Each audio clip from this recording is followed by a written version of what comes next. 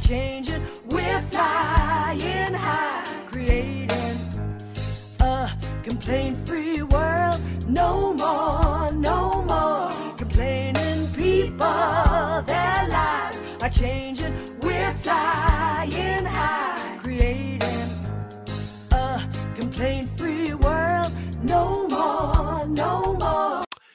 Peter Margarides, and he's going to tell me if I'm pronouncing it correctly, CPA, CSP, aka the Accidental Accountant, and this is why I'm excited to talk to him, is the author of Improv is No Joke, Taking the Numb Out of Numbers. I love that. That's a very cool name. And his most recent book, Off Script, Mastering the Art of Business Improv. One of Peter's missions is to have better leaders remember that we are in the people business first, and improv leadership strengthens that critical relationship because we have no business without people. Amen to that. Everybody, please welcome Peter Margarides here with us this morning. Am I close on your name, Dave? It's pronounced like a cocktail, margaritas. But, if you look at it closely, well, it's spelled more like an inflammation, like margaritis. So I'll take margaritas, but not margaritas. Okay.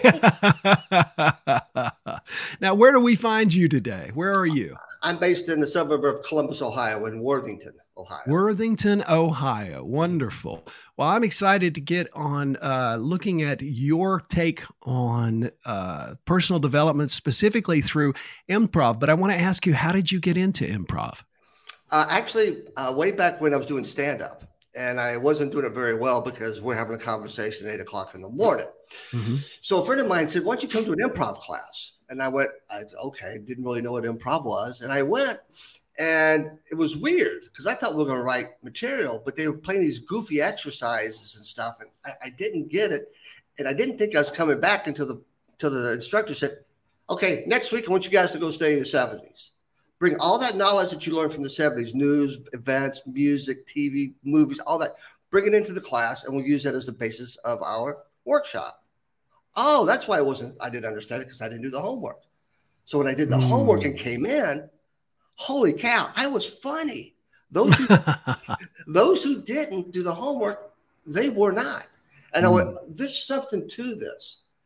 And that was one of the points in time I said, I need to explore this more. And through the next couple of workshops, I absolutely fell in love with the concept of improv from a comedic standpoint, but I learned that it's more than just being a comedian. It's a leadership, it's life. And I've adopted that into my world for the past 25 years or so.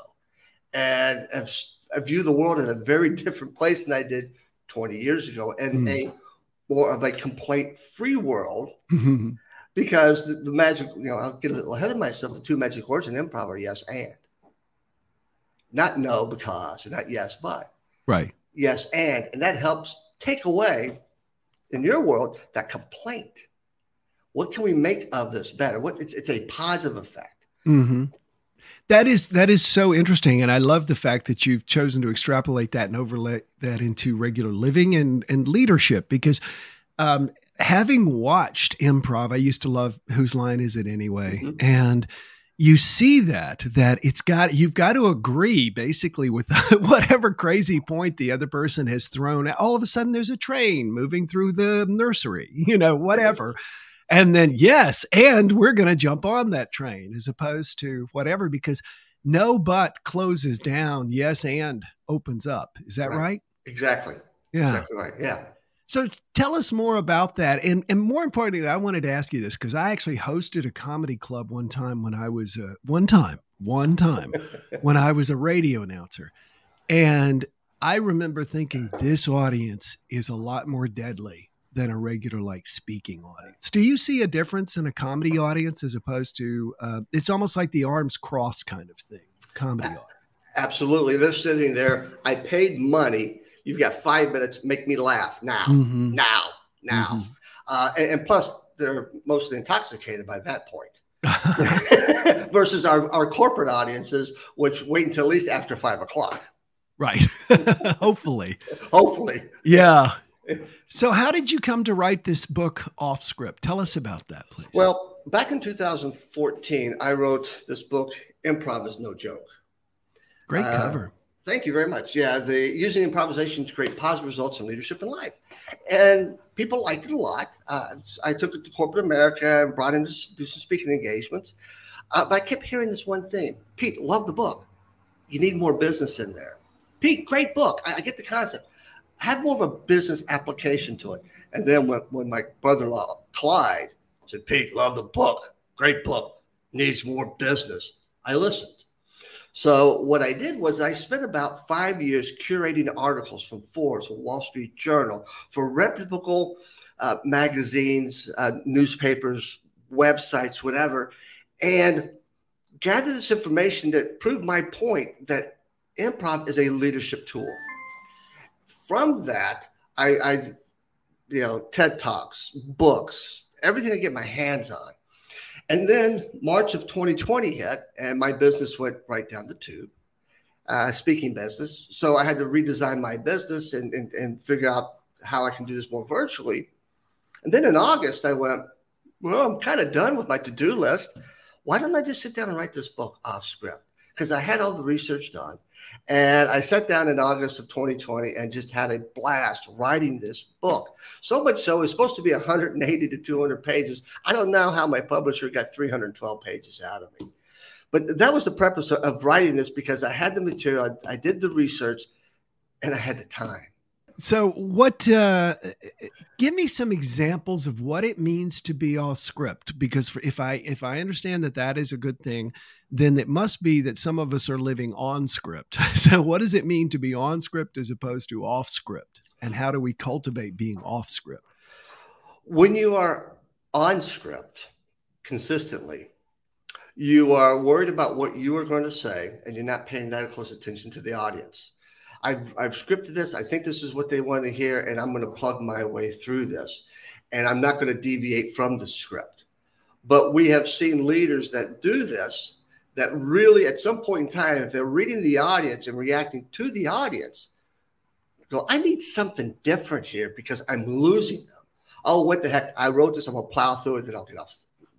Step away from the meeting, get off stage. Even if it's not working. That's what's so funny. Even if it's not working, people are like, sorry, this is my plan, so I'm going to stick to my plan. Absolutely. And I'm going to break a myth real quick, a myth buster. People think improvisers just make stuff up, just pull things out, just kind of wing it and stuff, which is true at points. But as it relates to business improv, about 90% of the time, we are over-prepared. Well, we are so over-prepared that when we walk in a room, we wad up that script and throw it away. So we can read that audience. So we can read our audience and try to understand, are they picking up what I'm putting down? And if not, I better substitute something. I better go off script and add something to this conversation in order to engage them. And most people don't know, this is the best kept secret in the U.S. history, that Martin Luther King improvised the I Have the Dream speech. Say more about that. That's fascinating. So in 63, in August of 63, the night before, he had his inner circle together, and they were working through the script. And they get to about 2/3 through the script, and there's this piece there, it's called I Have a Dream. And Dr. King had been doing this speech for about 6, 7, 8 months. And his inner circle felt like he'd overdone it. People had heard it, he'd overdone it, whatever. So they yanked it out and wrote something new. And by the way, that original speech was entitled I Have a Dream. That original speech was entitled Normalcy, Never Again. So if you watch the video of Dr. King that day as he's giving the speech, you can see him reading and speaking from the script. 2/3 through, he wasn't getting that response from the audience. The audience wasn't talking back to him, which he wanted that audience to do. And he paused for a moment, and a friend of his who was a gospel singer, Mahalia Jackson, who was on stage with him, said, "Tell me about your dream, Martin." Now, I can't find anywhere where it acknowledges in the research that he heard her say that, but other people who were on the stage did. And about that time, he pushed his script to the side and started in the I Have the Dream speech. And one of this inner circle who was behind him saw him push it away and said, "Oh, this audience is getting ready to go to church." And he went off script. Mm-hmm. He was well prepared, but also realized that I wasn't connecting with my audience that I wanted to connect, and made that split-second decision to say, what we took out, I'm bringing back in. Now, is that a risk? Yes. That's what I wanted you to get to. Yes. I mean, we remember this because it is literally considered to be the greatest speech of the 20th century. Right. It was, but what if he had taken this risk and it would have fallen flat? That's the calculated risk factor there. What if I go back to that, I have a dream that fails, but then he also had to think what I've got here is not working anyhow. So I might as well try something. I might as well take that risk and bring in what I know works. Or that's like when you're on stage and you're speaking to your audience. There's times that we can read that when we're reading that audience, we'll go, okay, I need something else, and we'll figure out. Well, I had this story here. Let me bring something new in. Let me bring this in. Let's see what I can do to engage that audience, because it's not about me. It's not about you. It wasn't about Dr. King. It's about how do we engage that audience? How do we get them motivated and inspired? A friend of mine who's also a speaker like you and I talked to me about the theory of thirds in comedy. And that is that when you tell a joke, you add on to it and you add the final layer. And I had this one joke that I used to tell all the time. And then finally, I just added this third little element to it. And that just magnified the whole thing.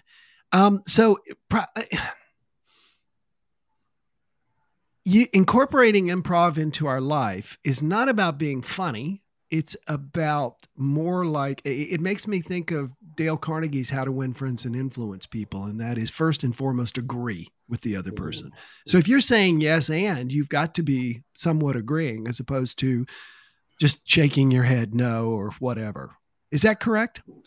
That's correct. Say more about that. Yeah. And really the foundations of improv there's 7 fundamentals or foundations of improv, tenets, principles, whatever you want to call them. And that bottom layer, the foundation, is respect, trust, and support. Well, I don't have to like you, but I should be able to respect you and what you do. Same thing about trust. I should be trustworthy. I should be able to trust my team. And as a leader, I should be able to support my team. And they should be able to support me. One of those 3 are missing. This doesn't work. And I always like to go back to respect. That's the first one. You know what you call a situation that neither side respects each other? No. The U.S. political system. Boy.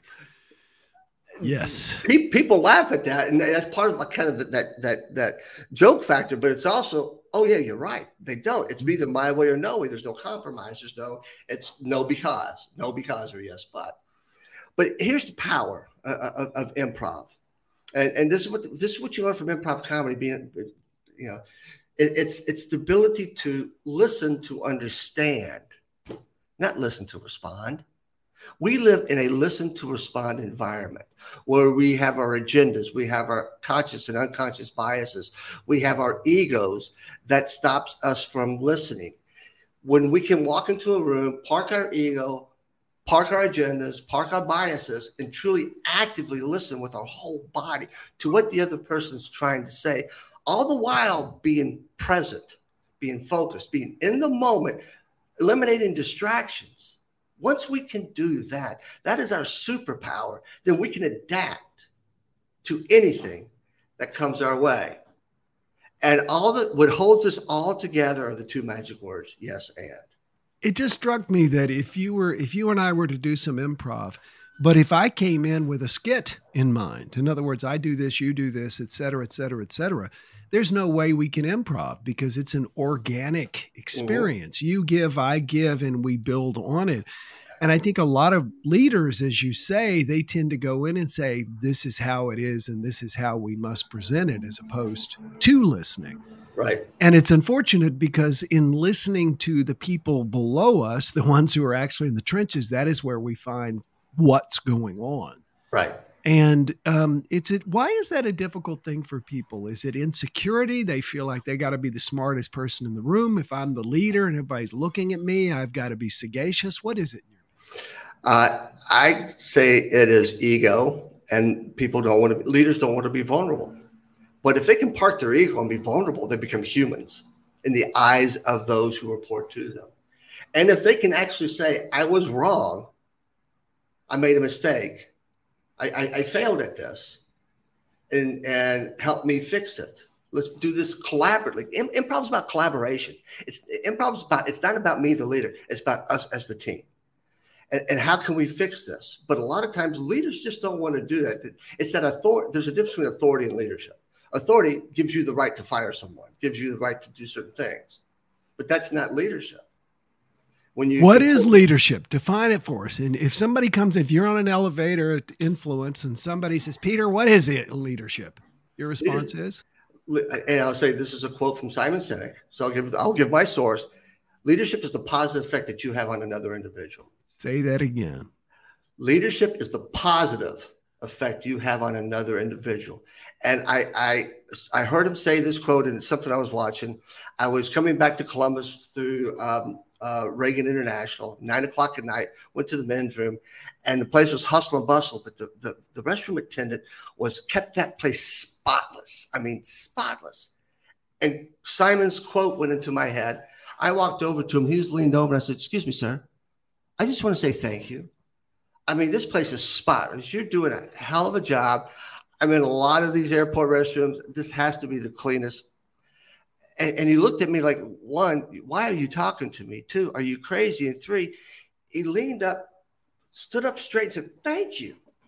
You know what? Nobody ever talks to me in here. I'm just invisible. Nobody talks to me at all. My boss doesn't even say thank you to anything I do. You're the first person to do that. Man, you just made my day, my week, my year. And I went, Sinek is right. What's the positive effect we have on other individuals? That's leadership. You know, it all comes, it's like the more I study, the more I read, the more I interview, it all comes down to kind of the same thing. Because I listened to this podcast the other day, and they were talking about effective or positive and negative leaders. And the positive leader is the person who encourages, et cetera, et cetera. And the negative leader is the one who criticizes, looks for fault, et cetera. And the interesting thing was, Peter, they found that both get the work done almost equally.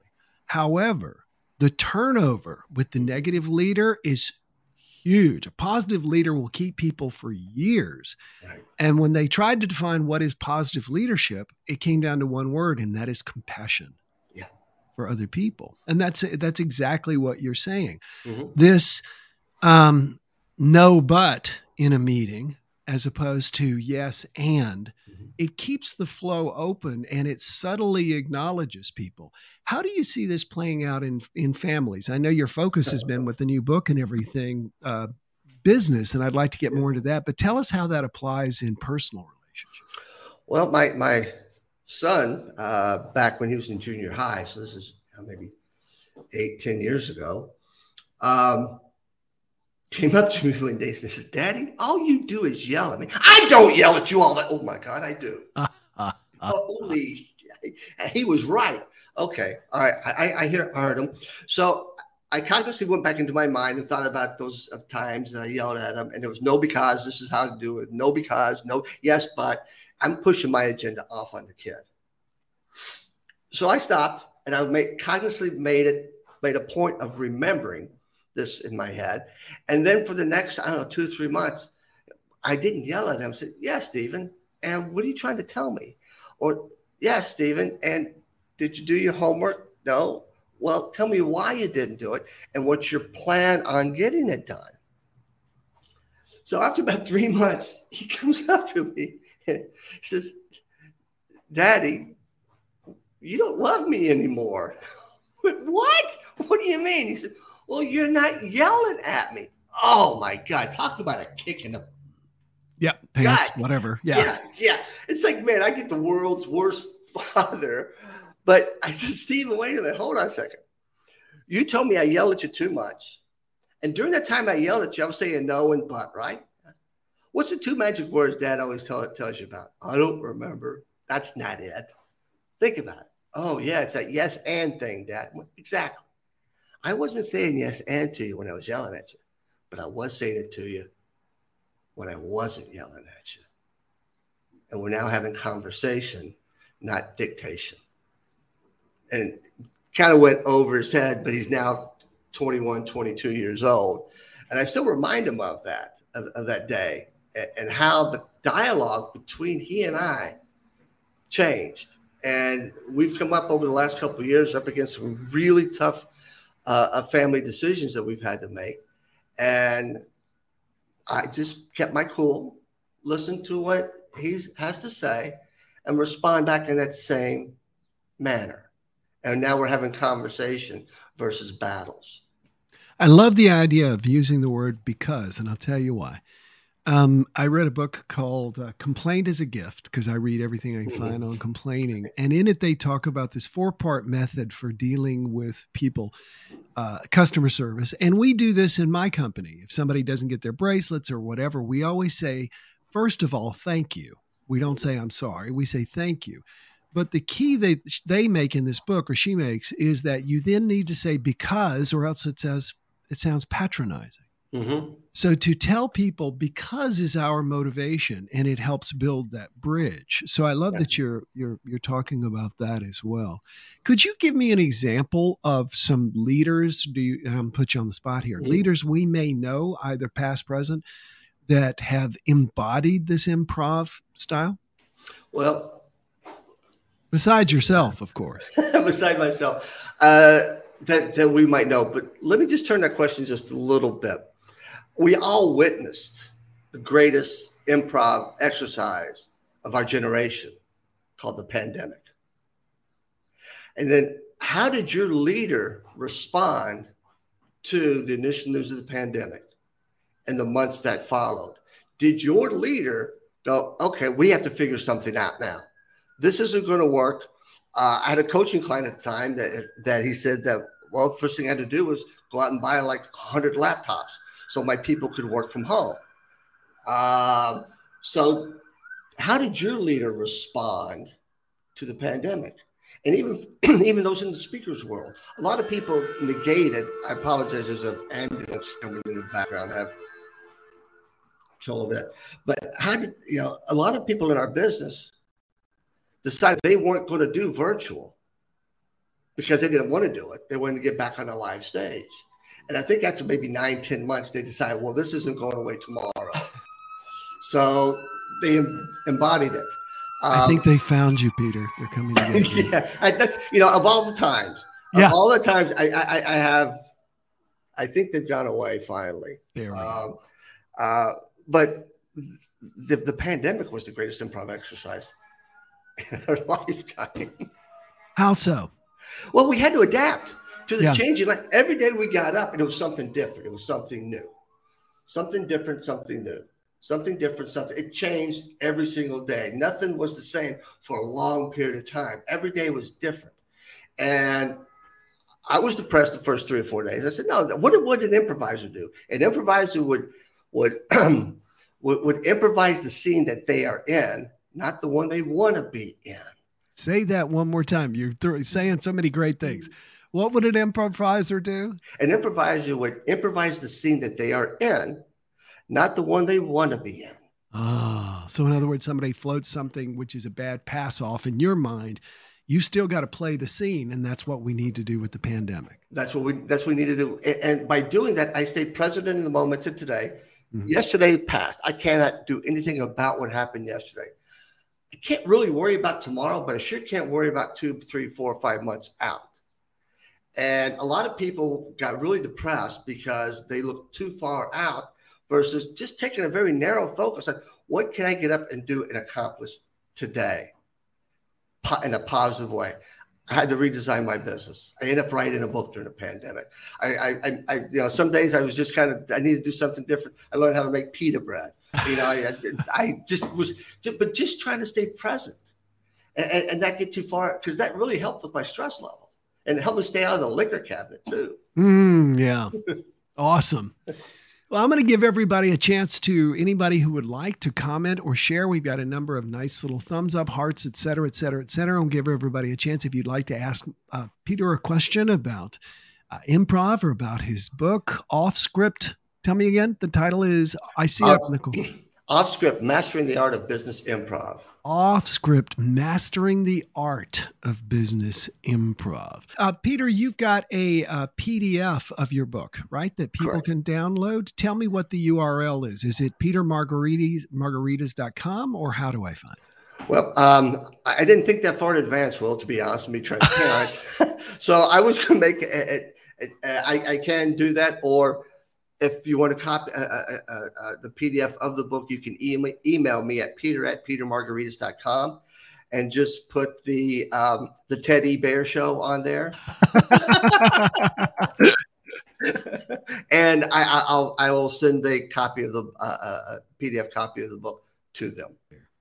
I think that a lot of us are stressed because we want control in our lives. We live in a life that is constantly going to be throwing us things that we may not agree, and the capacity to say yes and, because we can say yes, which is okay, I'll suffer through this, and is the action that we put into it, right?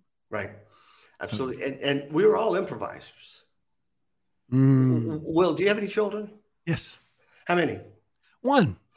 Same here. I have one. So the day that we took our son out of the hospital, put him in the back seat of the car, turned around like it's supposed to be.